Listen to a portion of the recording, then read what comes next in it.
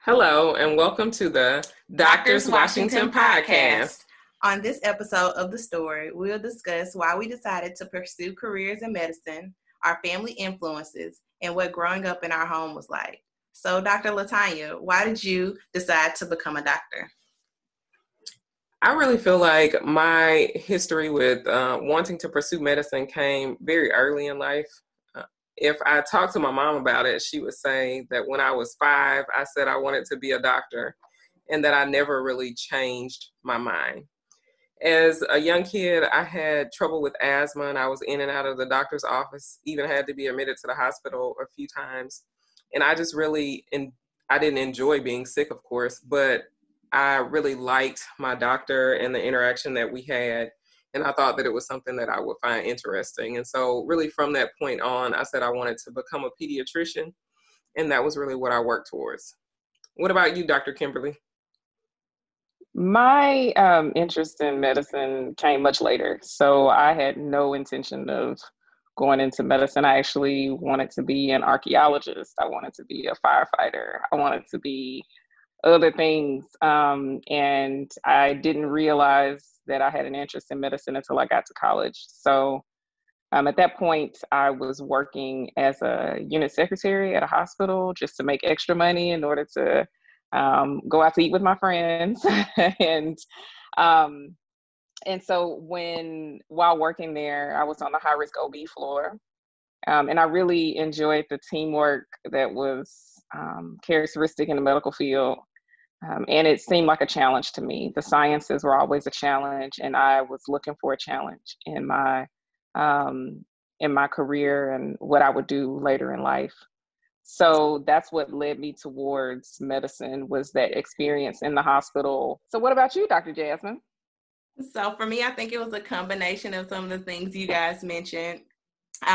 Initially I was thinking I was going to pursue a career in dance. In my earlier education, I was a part of a program where I, did some ballet, jazz, different types of dance, and I really liked that kind of thing. But as I continued in my education in middle school and high school, I really got interested in medicine and, biology and the sciences, and really how I can make an impact on taking care of patients.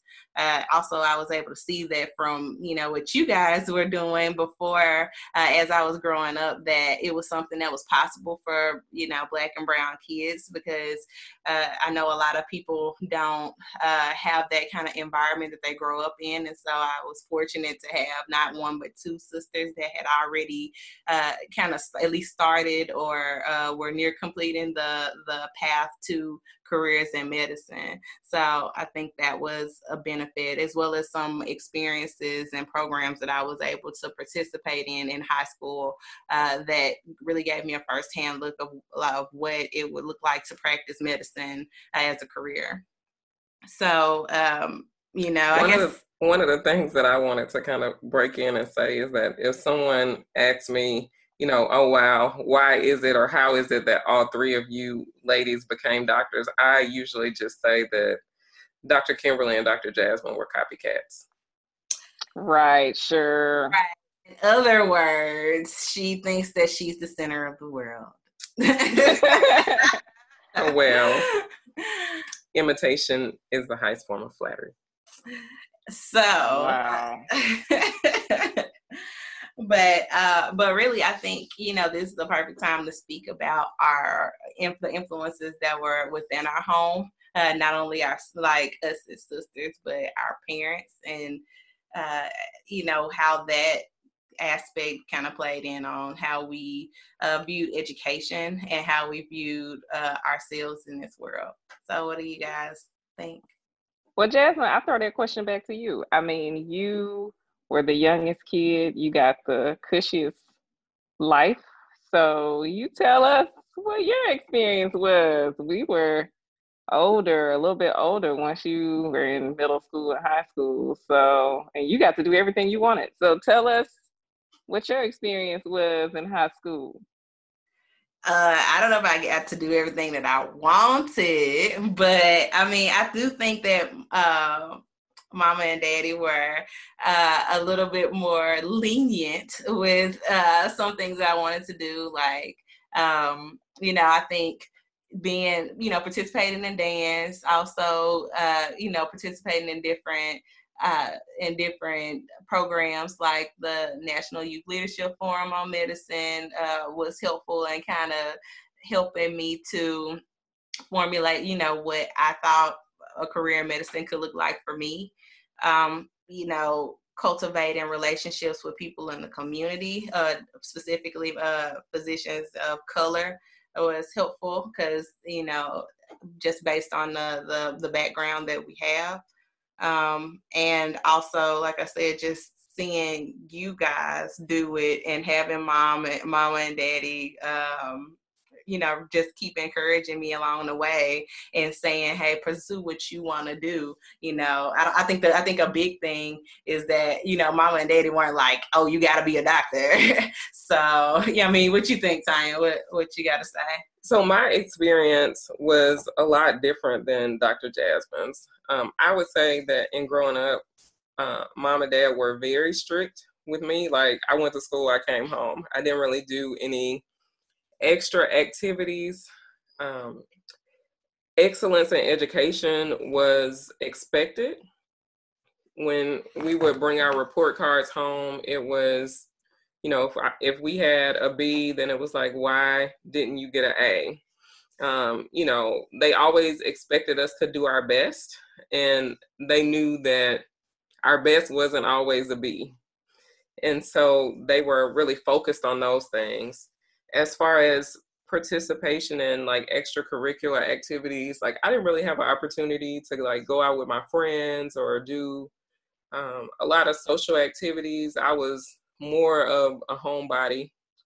But I think that I turned out well.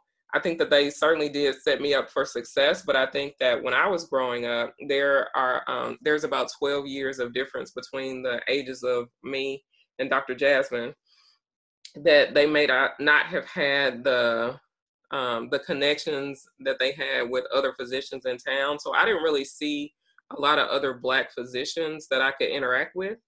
But they were still very encouraging to me and saying that, hey, if this is what you want to do, then we will support you in that, and you can absolutely do that. One of my earliest memories is that they bought me one of those little Fisher-Price doctor kits that had the stethoscope and the reflex hammer and all that inside. And I remember Daddy used to do a lot of, he had rental properties and would do work on those on the weekends, and he would be tired and he would fall asleep on the couch. And so when he was sleeping, I would use my doctor kit and I would doctor on him and check him out and make sure that he was okay. So that was one of my earliest experiences with like caring for somebody. So what do you think, Dr. Kimberly? Well, I was somewhere in the middle. I was very social, or I thought I was. I hung out with friends, mama and daddy were a little more lenient, I guess, by the time that I came along, or I wore them down. I don't know which one it was, but still, the basics of it still remain. They really did have an expectation that we would excel. And one thing I can remember and, even reign true more recently in my life is that whenever we brought to our parents any ideas that we have for things that we wanted to do, they never discouraged us from doing those things, even if it was outside of our reach. Potentially they still told us to not to close the door for ourselves, but to make someone else close it if that's not where we were supposed to head. And a perfect example of that was Harvard had a summer program that I heard about when I was in 10th or 11th grade. And I applied for it. The cost was ridiculous. I think it was $3,000 or $4,000 for you to go for the summer, and my parents didn't have that. But I applied for it and I got accepted to it. But we couldn't afford it. So we asked people in the community to help pay for it. we just didn't raise enough money in order for me to go. But even though we knew the price tag before I applied for it, and we knew this wasn't something we could afford, they still didn't discourage me from applying. And so it was an achievement for me to be accepted to it, even if I couldn't afford to go and I never actually went.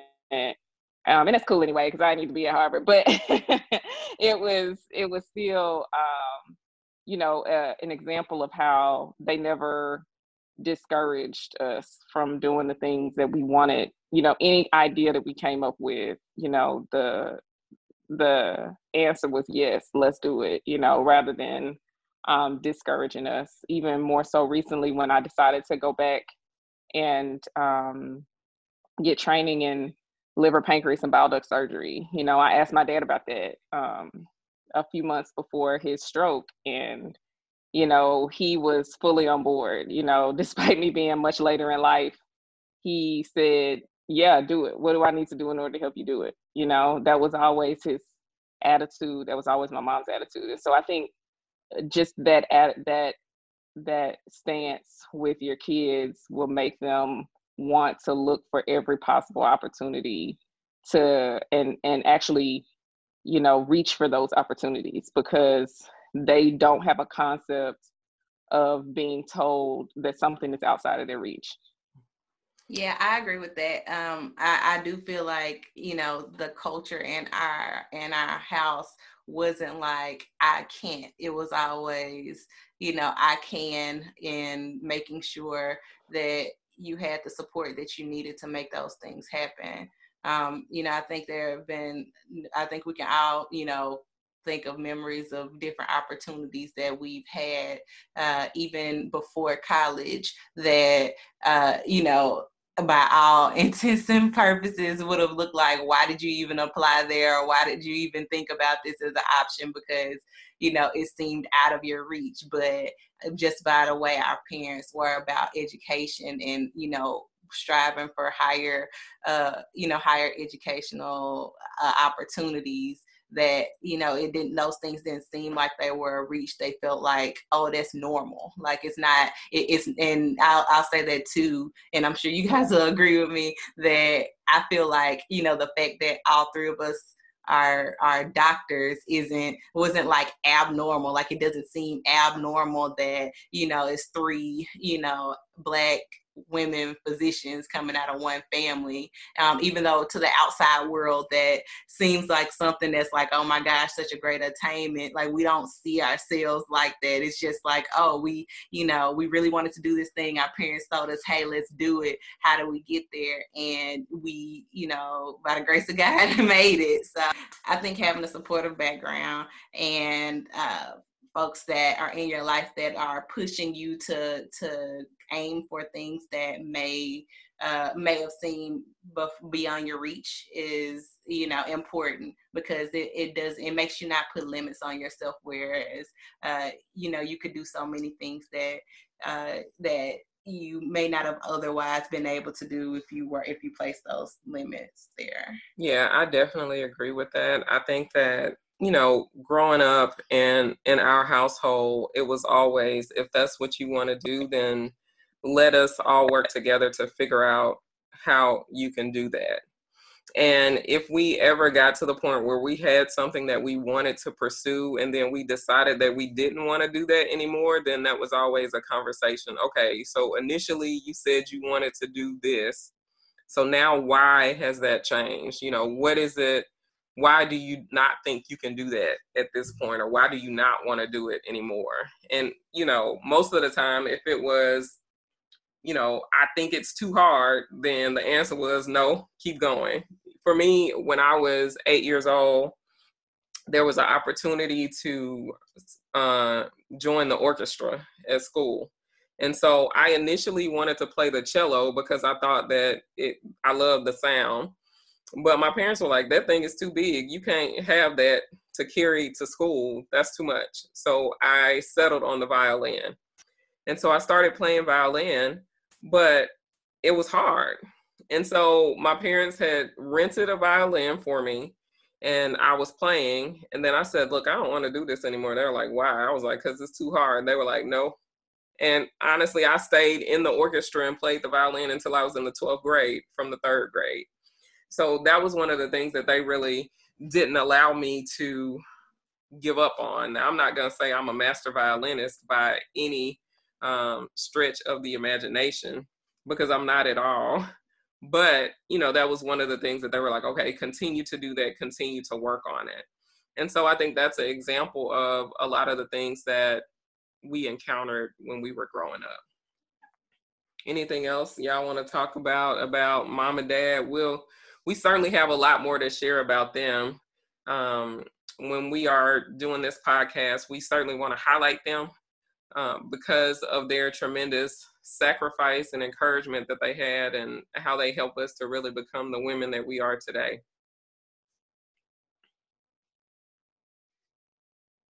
Anything else, Dr. Kimberly?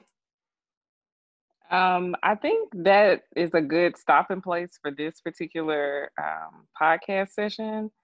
I'm sure that you guys have listened to us long enough about our younger years, and we appreciate your attention to us in this. We will have further podcasts coming that deal with our story, and we encourage you all to tune in for those in the coming weeks. Additionally, we ask that you, if you enjoyed this podcast, that you will rate us and like us on the various platforms, and then tune in to us the next time we post a new podcast. Thanks so much for joining, and we look forward to speaking with you next time.